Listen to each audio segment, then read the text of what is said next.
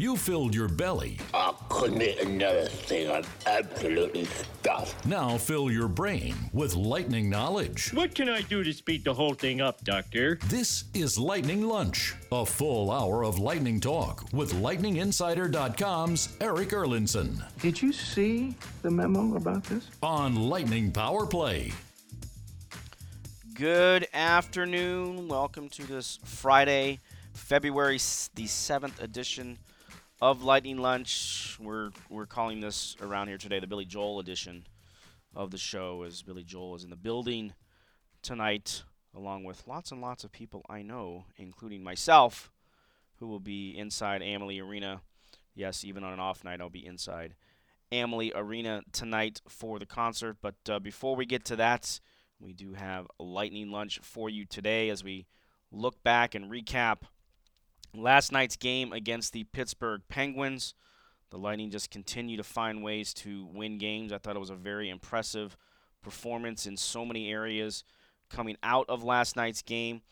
We are going to wax poetic about Anthony Cirelli and the job that he did last night. Andrei Vasilevskiy, 17 consecutive games now in which he's earned a point. It's the eighth goaltender in NHL history to have such a streak in the season.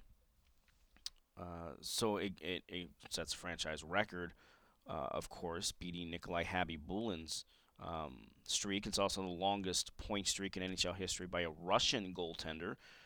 That was Sergei Bobrovsky, who did it with the Columbus Blue Jackets during their 16-game winning streak back in the 2016-2017 season. He had ninth different goaltender. He is the ninth different goaltender on any team over the last 40 years. This goes back to the 79-80 season to record at least 1 point in 17 or more consecutive appearances in one season. So a very impressive streak for Andrei Vasilevskiy, who, again, doesn't have to be spectacular. He is capable of it, no doubt about it. We saw one moment from him last night during a very impressive 5-on-3 penalty kill against for Tampa Bay. And just looking here as I just look it up before we get too deep into this, I want to mention, where did it go? These pictures load in this email, and it changes my place where I'm at. How silly is that? All right, so the 17 consecutive games in which Vasilevskiy has recorded a point. The others ahead of him, Billy Smith, Jose Theodore, and Tuukka Rask have 19-game such streaks. Billy Smith with the Islanders in 82, Jose Theodore with Washington in 2010, and Tuukka Rask with the Bruins in 2017-18. Pete Peters, Chris Osgood, and Roberto Luongo recorded 21 consecutive games with at least a point. Again, this dates back to the 79-80 season. Pete Peters did it with Boston in 82-83. Chris Osgood did it with the Detroit Red Wings in 95-96. And Luongo did it with Vancouver in 2010-2011. And, of course, the NHL record is owned by Pete Peters, who did it with the Philadelphia Flyers in the 79-80 season. That was a year where they have kind of 35 consecutive games without a loss. That season, I think that's the NHL record for most consecutive games with a point in a season. You're a Flyers fan. You're supposed to know that. That's Flyers history, man. You're supposed to know that off the top of your head. I don't care. Pete Peters did it with the Flyers. Again, 27 consecutive games during that year with the Flyers. I'm pretty sure the record's 35 consecutive games with at least a point. That was in the day of ties. See, you don't even know what ties are, do you? I know you know what they are, but have you experienced a tie? When?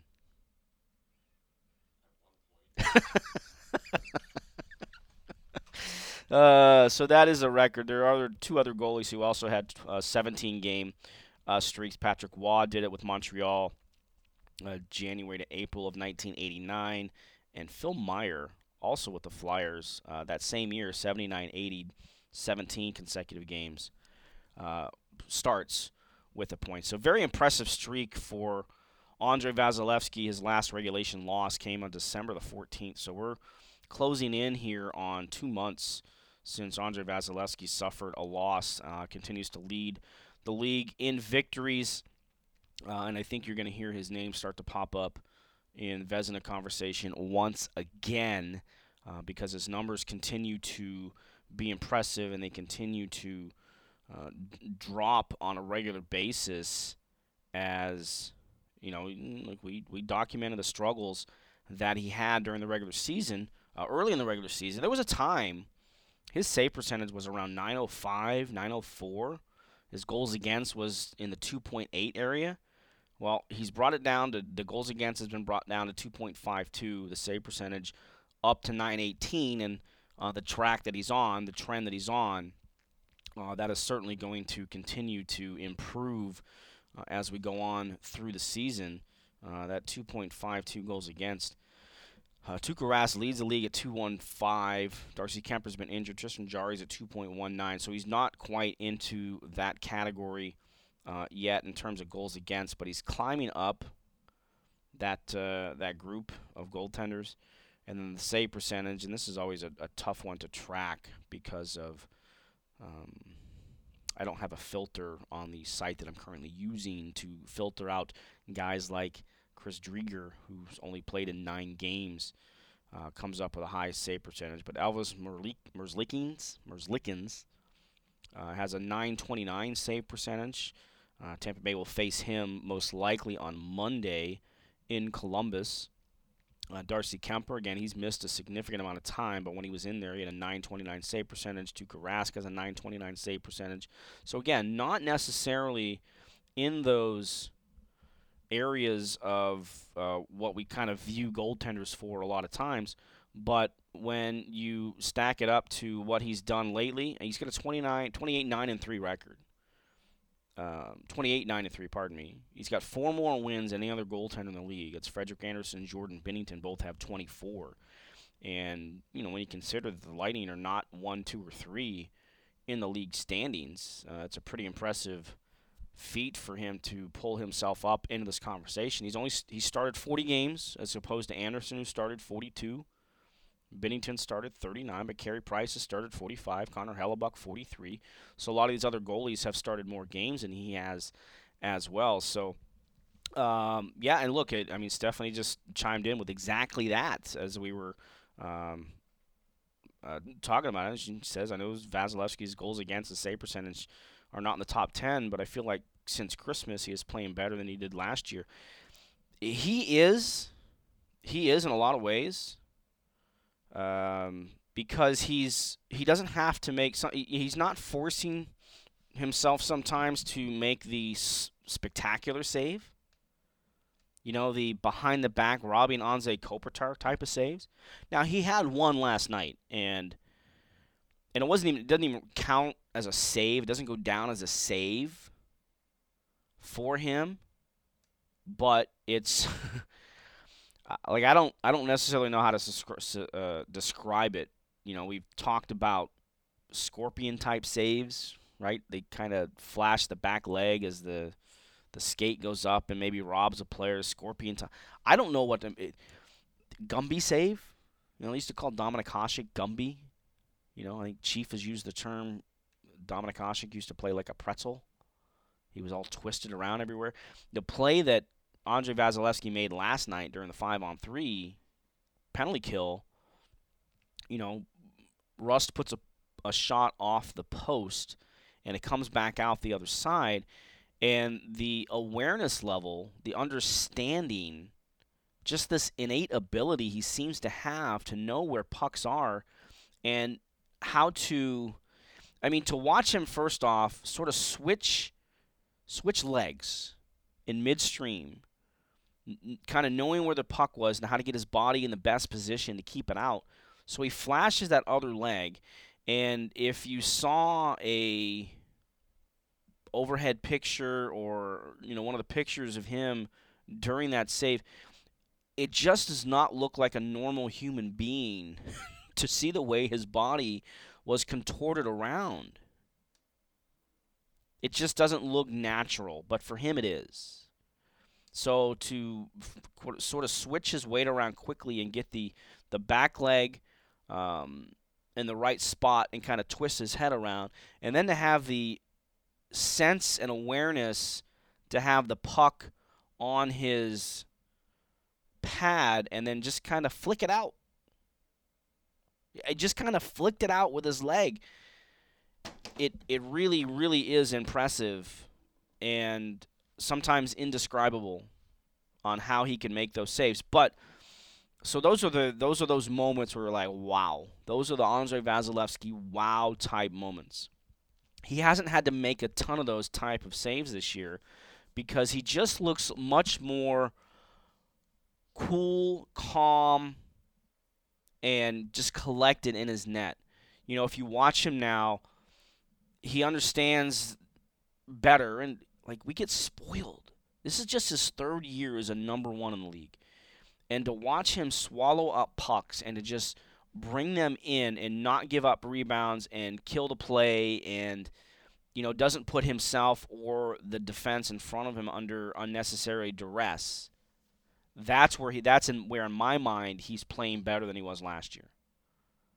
Right? A lot of times, this is where Carey Price is so good. Because Carey Price kind of plays this type of game. He's calm and cool and collected. And yes, Carey Price will come up with a spectacular save from time to time. But there's no wasted body motion. Right? There's no wasted movement in Carey Price's game. And you just get the feel that he's starting to understand that in his game. Because you watched last night against Pittsburgh, so many good hard shots he's in the perfect position for, and he just absorbs the puck. To me, that's a sign of a maturing goaltender who understands how the better way to play is, and you become better for it. And hopefully that, you know, means you've got more reserve in the tank looking forward. So, just very, very, very impressive. Bob has a question in. Lightning Man, who's back. It's good to hear him back with us. I kind of missing him there for a little bit. So he piped in during last night's game. So he's back on and has a question in here as well that we'll get to later on in the show. So if you have comments, you have a question, send them in. Use the hashtag AskEE or email me, eric@lightninginsider.com. Before we get to Andrew Gross, who's going to join us in about 7 to 10 minutes, give or take. He's with New York Newsday. We always check in with him when the Islanders are in town. And, of course, tomorrow night is a game against the Islanders at 7 o'clock here on Lightning Power Play. I would be remiss if we don't talk about the job Anthony Cirelli did head-to-head last night against Sidney Crosby. And this is one of the things that I think you have to admire in some ways about head coach John Cooper when it comes to, like, I don't know where along the line John Cooper got this reputation that he doesn't trust young players. I don't know where it came from, and maybe some will point to Slater Cuckoo, you know, but the times that in watching Slater when he was given opportunities, he didn't handle it. Right? So you test young players, how do they handle it? And in this case, and you know, because I'm going to bring up Tyler Johnson's name, and people are going to tell me that, well, of course, because he coached him in Norfolk, and he coached him in Syracuse, and, you know, but if you look at the history of John Cooper when he's been head coach here, dating back specifically to the 13-14 season when it was his first full year behind the bench. Remember, he came in late in the 12-13 season, the lockout year. He has shown a willingness and an understanding of putting young centers particularly. We know that the defensive center matchup is the biggest matchup. It's line matching, but you are looking certainly straight ahead to the center matchups. So go back to that 13-14 season when the line he did have that helped lead them to a Calder Cup championship in Norfolk with Tyler Johnson, Andre Palat, and Richard Panik. Those three he would put head-to-head out against Sidney Crosby. Okay, let's see how good you are defensively. Prove it to me. And Tyler Johnson would do an admirable job, and that line would do an admirable job against Sidney Crosby. A couple of years ago, he did it with Braden Point. Braden Point had, kind of came up and had this defensive awareness about him and the trust factor that he'd started to build. Okay, let's see how you do against Sidney Crosby. Well, now you have last night, and it was earlier in the year too, but last night in particular, putting Anthony Cirelli out there against the Crosby line. And in the second half of the game, you had Crosby and Malkin, Evgeny Malkin, on the same line as Mike Sullivan was looking to find some consistent spark from his offense. And they're banged up, there's no doubt. Jake Gensel's a big loss for them as a scoring winger. But Cirelli was given that task, and it's not the first time he's been given that task, but just as you delve into the numbers, and I like to look at some of these numbers from time to time to kind of get a better feel for what we think we see. You take the eye test, you match it against the number test, and you see where the two merge. Head-to-head, Crosby and Cirelli were on the ice for 7 minutes and 10 seconds of even strength time. This is just even strength time, mind you, because the Penguins did have a number of power plays, and Cirelli was out there, including that 5-on-3 that I referenced. He started that 5-on-3 and finished the 5-on-3 for 94 seconds. But at even strength, 5-on-5 play, the shot attempt advantage for Anthony Cirelli head-to-head against Sidney Crosby, he had 71% of the shot attempts. 10-4. 10-4 in shot attempts advantage for Cirelli. And, of course, Cirelli scored a goal. So he also outscored Crosby. Crosby was held without a point. And then to take it even more impressively down, the scoring chances. The scoring chances created with Cirelli on the ice head-to-head against Sidney Crosby were 89% in favor of Cirelli, whose line created 8 scoring chances compared to one scoring chance against for Sidney Crosby head-to-head against Anthony Cirelli. So this is where we start to talk about and maybe start to understand. We see it here on a nightly basis, there's no doubt. But if you listen to last Friday's show when I had Ken Campbell on from the Hockey News, he had talked about the Hockey Writers Association and the PHWA, which I was a member of for 18 years. They vote on a majority of the league's awards.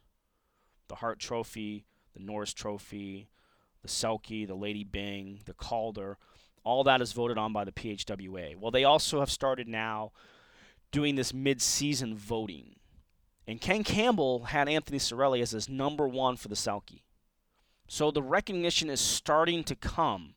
And when you see performances like that last night in a key game, it was a test for both teams to see where they were. Pittsburgh had just come off that win against the Washington Capitals in Washington on Sunday. They'd been here for a few days for sure. But the Penguins have just been rolling along.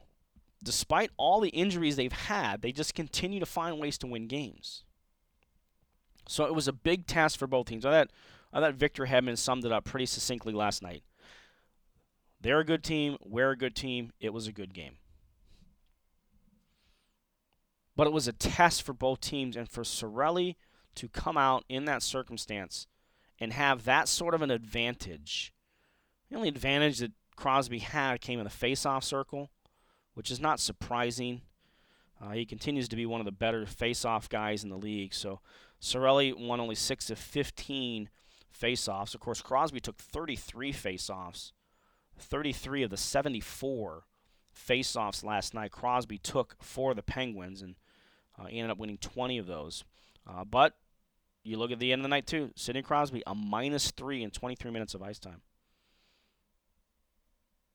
Cirelli, a goal, a +2 in 18 and a half minutes of ice time. So just very, very impressive on what Anthony Cirelli has done. And you continue to see the growth the understanding, the importance of what Anthony Cirelli has brought to this roster, to this lineup on a nightly basis, and he's only going to get better. He's only going to get better. We'll have Bobby the Chief Taylor on tomorrow on the opening face-off show. No Lightning Lunch tomorrow because it's Saturday. Opening face-off at 4:30 tomorrow. Chief loves Anthony Cirelli for good reason, as we all do. And he's the one who first brought this comparison to me. I know he's done it on the post-game show for Fox Sports Sun about the comparisons to Patrice Bergeron. That's how good Anthony Cirelli is becoming as a two-way center.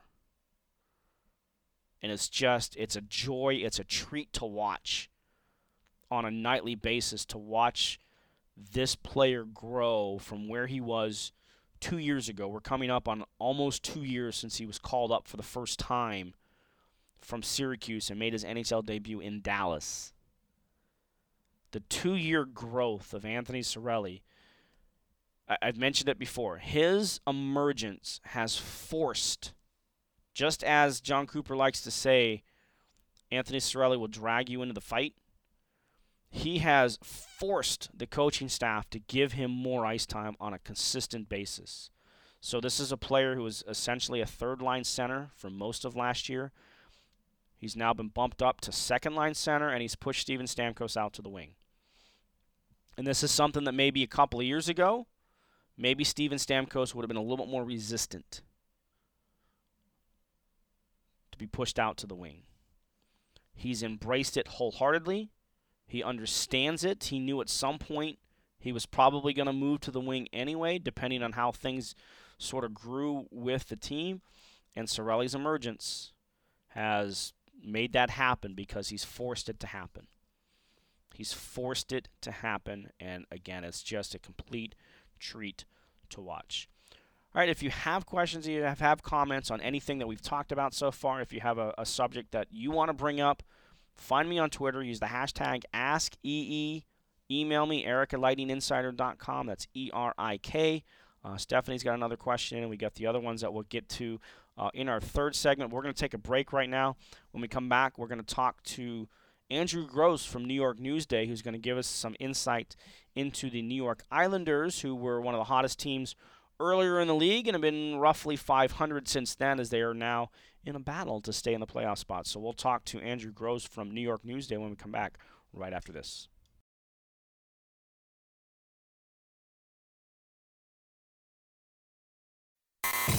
Belly up to the bar and order some more Lightning Talk. Lisa, I want some more. This is Lightning Lunch with Eric Erlinson on Lightning Power Play.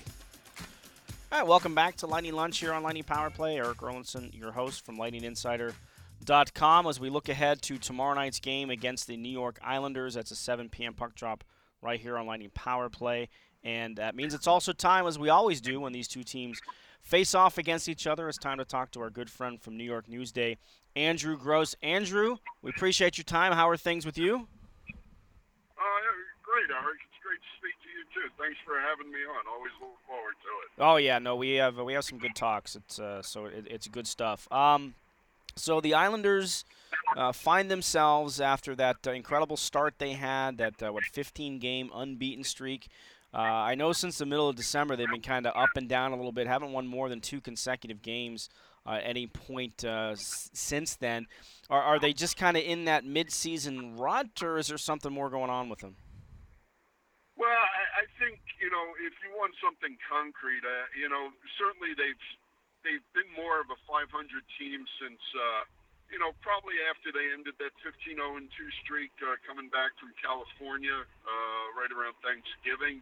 They're right around 500 since then, but I think if you want to look to a reason as to why they haven't been able to kind of regain that consistency, and I know injuries are a part of this. Every team goes through it, but losing, really a top-pair defenseman in Adam Pelech to a regular season-ending Achilles tendon injury on January 2nd it's been a struggle for them to, kind of gain some consistency defensively. They just, they rely so much on that umbrella structure and, being tight around their crease and not giving up too many rebounds. And it just hasn't looked 100% the same without Pellick in there. And also, they've been without Cal Clutterbuck since December 19th when he took Patrice Bergeron's skate blade kind of right through his left wrist. Really, kind of a scary, ugly situation.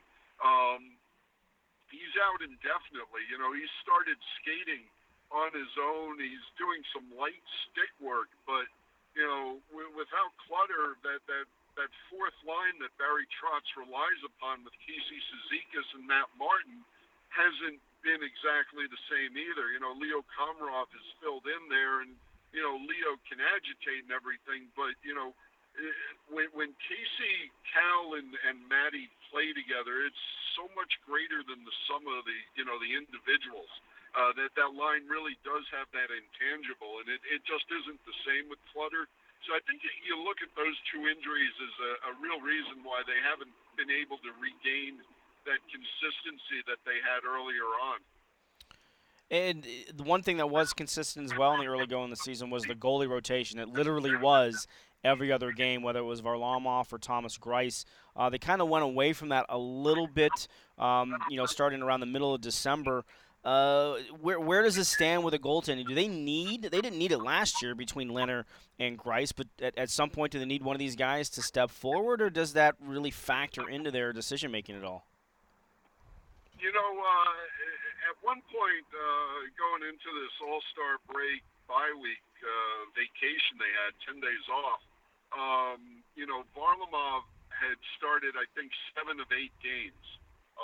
And it had really become that model of, Varley was the starter and Greiser was Thomas Greiss was the backup through that stretch. But now coming back out of that break, it seems like Barry Trotz is kind of going back to that rotation. The schedule is really unforgiving for the Islanders. And, I just cover this team, but, many NHL teams, after they come out of that bye week, it's just a condensed schedule.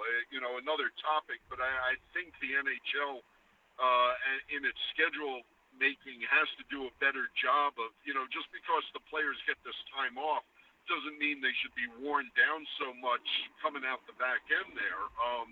But, that's neither here nor there. They come out of the break with 33 games in 64 days, and I think it's, they're playing 15 games in a 29-day month in February. So it's just, it's relentless. It's, game, day off, game, day off, game, day off, back-to-back. They got a back-to-back next week. They go to Tampa and Washington, which is, that's certainly not an easy trip the way those two teams are playing.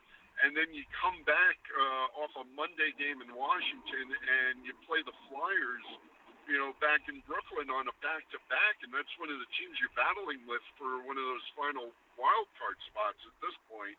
So my point is, with the goalies, he's going to have to rotate them. It's just too grueling, really. He's not going to give one guy 20 or 22 games out of the last 33. It really is going to be like, maybe 17, 15. My math is awful. That's not 33. But you know what I'm saying? 18, 15, 17, 16, somewhere around there, split by when all is said and done, barring an injury. Yeah, well, I mean, look, the Lightning went through it, right? They came out of their Christmas break. They had 13 games in 21 days. They had 4 consecutive weekends of back-to-backs. And you dilute the product that way, too. Yeah. At a time of the season when you want to, the league should be showcasing, its very best through this playoff push, February into March. And, certainly the games are exciting and everything, but there are just some nights when the legs aren't there, through the travel and the back-to-backs and everything. And I just find that a little bit of a shame. Well, can we play conspiracy theorist for a minute on that? Well, we know how much we know how much the players want to go to the Olympics, but that also means shutting down the league for 3 weeks, which also means condensing the schedule. So, is this a conspiracy theorist message from the league to the players? Okay, you want to go to the Olympics? This is what the regular season schedule is going to look like. Yeah.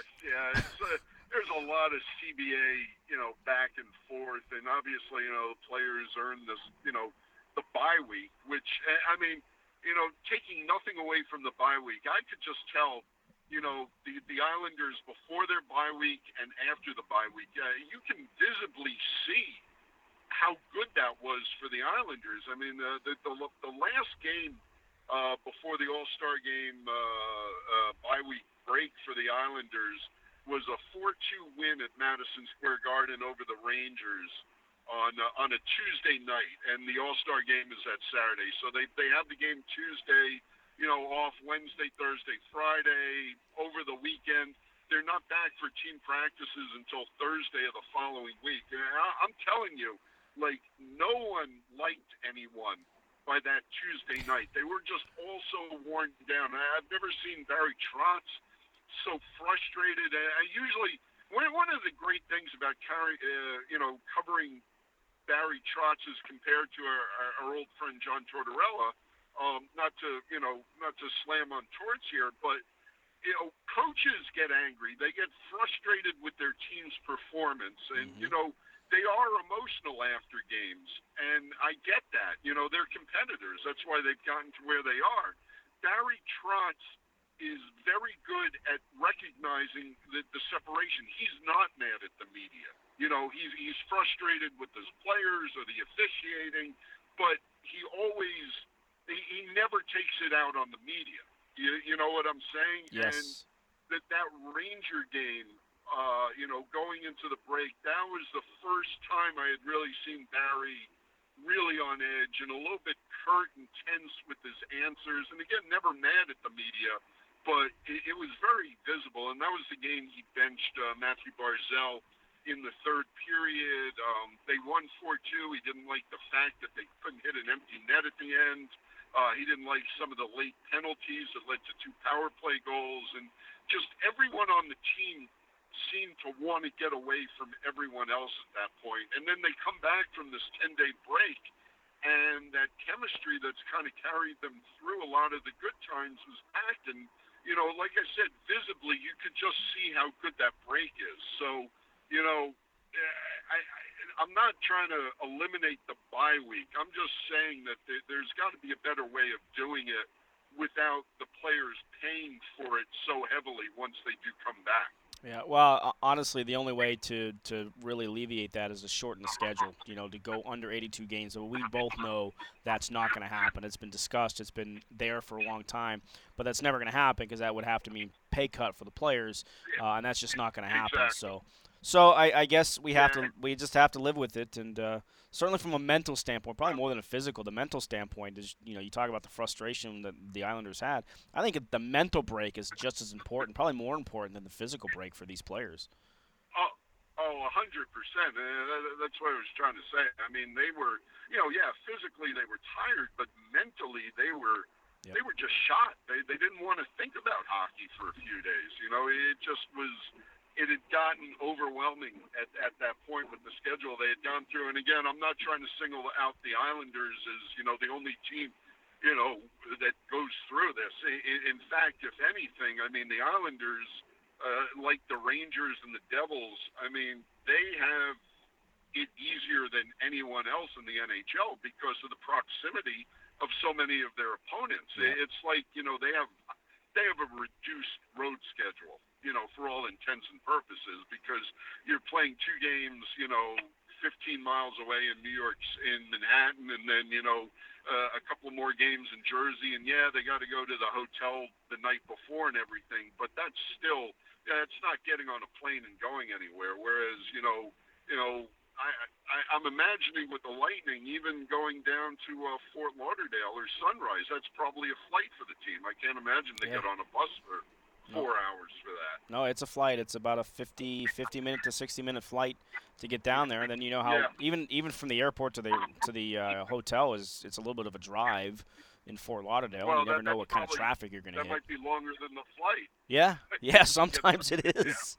Yeah, so again, we're joined here by Andrew Gross from New York Newsday. And Andrew, I want to ask you, the last time we talked, Noah Dobson was a topic of discussion on the back end, highly rated prospect.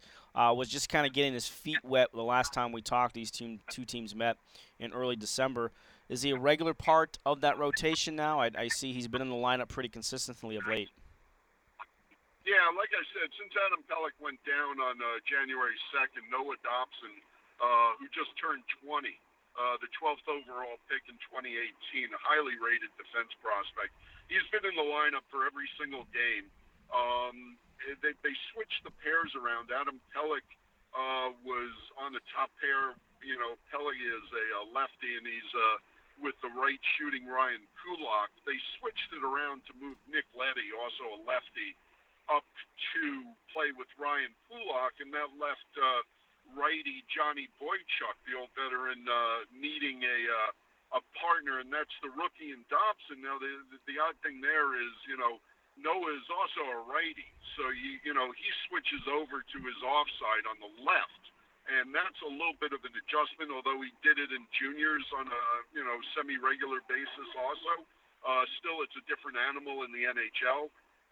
But he and Johnny Boychuk have played together since January 2nd. But really, when you talk to Barry Trotz about how he views it, he really sees it as having, as he, you know, I'm quoting him here, a 5.5 situation, because it was, and this wasn't the case the last couple of games against the Canucks and Stars, 2 games that go into overtime. But, you know, in really tight games, Noah's not taking regular shifts.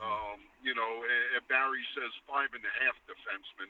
And Noah's ice time is down around, you know, anywhere, you know, around 12 minutes.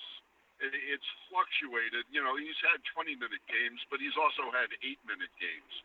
So, you know, Noah is still, you know, they're dipping his skate into the water or into the frozen ice, you know, a little judiciously still. But, you know, he's gaining confidence. He's had some issues in his own end with just being able to get the puck going up ice a little bit, which, you know, no one expects that to be a real issue in Noah's career. He's such a good stick handler, and he sees the ice well, and he is poised, but it is a learning process. And, you know, when he went into the lineup, like I said, he just turned 20. So he's a 19-year-old trying to figure this out. And, you know, you can see the growing pains at times. Another player that they just brought up, a highly rated prospect, was a star for the USA Junior National Team a couple years ago. Kiefer Bellows, son of former NHLer Brian Bellows. And little trivia for you here, Andrew, in case you didn't know that. Brian Bellows actually scored the first game-winning goal in Lightning playoff history back in 1996 against the Flyers in Game 2. It was an overtime game that Bellows scored. But we know how well the Islanders are defensively. They're once again one of the top teams in terms of allowing goals. Scoring can be a struggle at times. Bellows can provide that.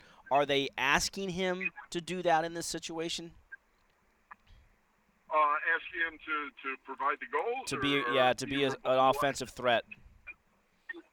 Yeah, no, I mean, you know, Barry Trotz is pretty clear that, you know, the reason they drafted Kiefer Bellows was because of the scoring potential here. And, you know, earlier in the show, in the segment, you asked me about why the Islanders have not been as good or as consistent. And, you know, beyond Adam Pelech and Cal Clutterbuck being out, I would say a third issue is they have not really been able to roll 4 lines consistently, because the third line has just kind of been a little bit of a, you know, a black hole this season. They really haven't gotten much out of the third line. They've switched Josh Bailey and Derek Brassard back and forth between, you know, second line right wing and third line center. Right now, Derek Brassard is back centering the third line, which is what they signed him as a free agent to do. But, they've gotten very low production or consistency out of that line. They've tried a bunch of wingers. Tom Kuhnhackl, Ross Johnson has been there. Michael Dal-Colle has been there. And Kiefer Bellows is kind of the latest, they're trying to make him the solution to this third line. And you know what? Brass breaks an 18-game goalless drought in the 4-3 overtime win against the Stars on Tuesday night. And both wings, Dal-Colle, whose production has perked up a little bit, he got his third goal of the season in the previous game, and Kiefer Bellows get the assists on that goal. And if Kiefer can provide that, and he's not shy about shooting, you can see right from the first game he gets into the slot, took a wicked shot that Ben Bishop made a really nice right pad save on. Otherwise, Kiefer would have had his first goal. The ceiling is pretty good for this guy. I mean, he had gotten it was 15 goals in his last 26 AHL games, which earned him the promotion. Now, last season was not a great one for Kiefer in the AHL, and there were some worries that he wasn't going to develop as people had hoped or projected. He was drafted in 2016, so people were a little nervous that he wasn't developing into the scorer that they want. But long answer, running around it, they need him. They need the production from him one way or another. Come the February 24th trade deadline, the Islanders need to inject scoring into their lineup, and Kiefer Bellows is getting kind of the first crack to be the solution there. Yeah, well, make sure you plant your bug in Lou Lamoriello's office, because that's the only way you're going to get information out of him, right?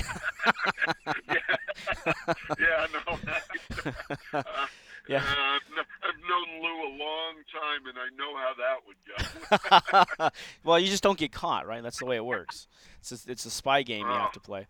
Hey, Andrew, as always, man, I can't thank you enough for your time, for joining us here, giving us some insights into the Islanders. Enjoy your trip down here to Tampa. We'll see you at the rink tomorrow night. Absolutely, Eric. Looking, as always, to you. Looking forward to catching up, and all the best, and I'll talk to you soon. Okay, thanks a lot. That's Andrew Gross from New York Newsday. Covers the Islanders. He's covered all three teams in the New York metro area at one point, the Devils and the Rangers. So, all right, we're going to take a break right now. We're going to come back. We're going to take your questions and your comments as we look ahead to tomorrow night's game against the New York Islanders. So stick around. We'll be back right after this. Can't get enough Lightning talk? Log on to lightninginsider.com for more puck pontification.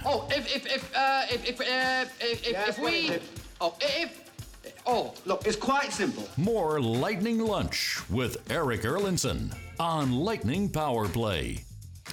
All right, welcome back to this final segment of Lightning Lunch. No, it's not the final edition. Yeah, sorry, I didn't mean to worry you there, Connor, or anybody else with that little slip of the tongue. No, final segment of the show. We're going to try and squeeze in as much as we can. There's about 5 questions I want to try and get to as quick as I can. Also, I haven't mentioned this yet, and I need to mention it. Ryan McDonagh's situation left last night's game after taking a puck off of his ankle, did not return. There was no clear-cut update from John Cooper after the game. The closest we got to an update was he said, well, the initial thought is it doesn't look as bad as we think it is. I don't know how clouded that sounds, but that's kind of what he did indicate after the game. The fact that McDonagh wasn't able to return. I even heard Dave Anderchuk on the post-game show for Fox Sports Sun last night, and this is true. Sometimes if you take off your skate in those situations, and they would have had to get a look at it, you can't get it back on because there's swelling there. Because the skates are so tight that literally if there's any swelling, you're not going to get your foot back into it. I'm sure many of you have experienced that same thing, even with your shoes. But that was the case last night. I would have to think that this is going to result in a call-up. There's nothing yet on the transaction wire. The team did not practice today. They had the day off. They were scheduled to be in Brandon, so they're not. They did not go on the ice today. Of course, they have that charity event with McDonough and Alex Killorn, the GM, Cancer in the Can, over at Sparkman Wharf. We'll see if McDonough is involved in that at all. He's obviously, him and Killorn, the two headliners that put that fundraiser for cancer awareness and with Moffitt together. But there's been no call-up yet, at least on the AHL transaction wire. Sometimes you see these calls made up after 5 p.m. for cap purposes. And I know I've had at least one question, and I know a lot of people are thinking this. Does this mean Cal Foote comes up? Well, we'll see later on today, certainly by tomorrow morning. If McDonough is unable to play, they don't have any healthy players. There would be no healthy scratches. So for sure, they're going to have to call up a player just for that purpose. So the question has come up, what about Cal Foote? Here's my thought on that, and I had this conversation with my son when I got home last night. I don't think it's the right time to bring up Cal Foote because you have Luke Schenn here, and some of you are cringing right now, putting your hands up, rolling your eyes when I mention this, and you're probably not going to agree with me, and that's okay. Luke Schenn hasn't played since New Year's Eve. If you have a situation to where you need a defenseman, Braden Coburn came in for Jan Rutta last night. If you sit here and tell Luke Schenn right now, that you have a position, you need a defenseman, and you tell him that he's not going to be the guy, to me it's bad. It's a bad look. It's a bad optics. And you can say all you want about Luke Schenn, but you might have to rely on a Luke Schenn, depending on what happens between now and the February 24 trade deadline. You might have to rely on a Luke Schenn somewhere else down the road. If you tell him right now, no, you're still going to sit, it's a bad look, it's a bad feel. I think at some point this year we will see Cal Foote come up and maybe get into a game or two just to get a look, to see where he's at, give him a taste of it. This organization has done that quite a number of times through the years. But I don't think right now is the right time to make that call-up. I know we're all excited for him. We want to see what he looks like at the NHL level. Former first-round draft pick. Has the pedigree of being the son of a former NHL player who won a couple of Stanley Cups. We want to see where he's at. I don't think this is the right time to bring him up. Just my opinion. I think you have to play Luke Schenn and give him an opportunity. I'd be surprised if McDonough is available tomorrow. This team always tends to err on the side of caution. When it comes to these type of injuries, you've got 3 games in 4 nights. You've got back-to-backs Monday, Tuesday, at Columbus, at Pittsburgh. You've got a 4-game week next week. I'd be surprised if McDonough plays tomorrow because even if tests show that there's nothing more there than just a bruise, there's still going to be some swelling and some pain. I would guess that he probably sits out tomorrow, even if he was technically able to play. But again, we'll keep an eye on that. All right, I'm going to try and get to as many of these questions as I can. Bob's question, the Lightning appear to be playing better in the new system, but how much better do you think the last 23 games is mainly due to Vasilevsky? I do not think this is only because of Andrei Vasilevsky. I talked about it a little bit earlier, that how good they are defensively nowadays. Yes, Vasilevsky has to come up with a save, but so does every goaltender in the league. At some point, you have to ask your goalie to make a save. That's the difference between good teams and great teams, between bad teams and good teams. How good is your goaltending? Certainly, he is a big part of it, but to sit here and say he's the only reason why, no. No, you're getting production out of your top line. You're getting production out of an Anthony Cirelli. You're getting production out of your back end. And more importantly, they're playing a structured defensive game. Their penalty kill is probably the biggest reason.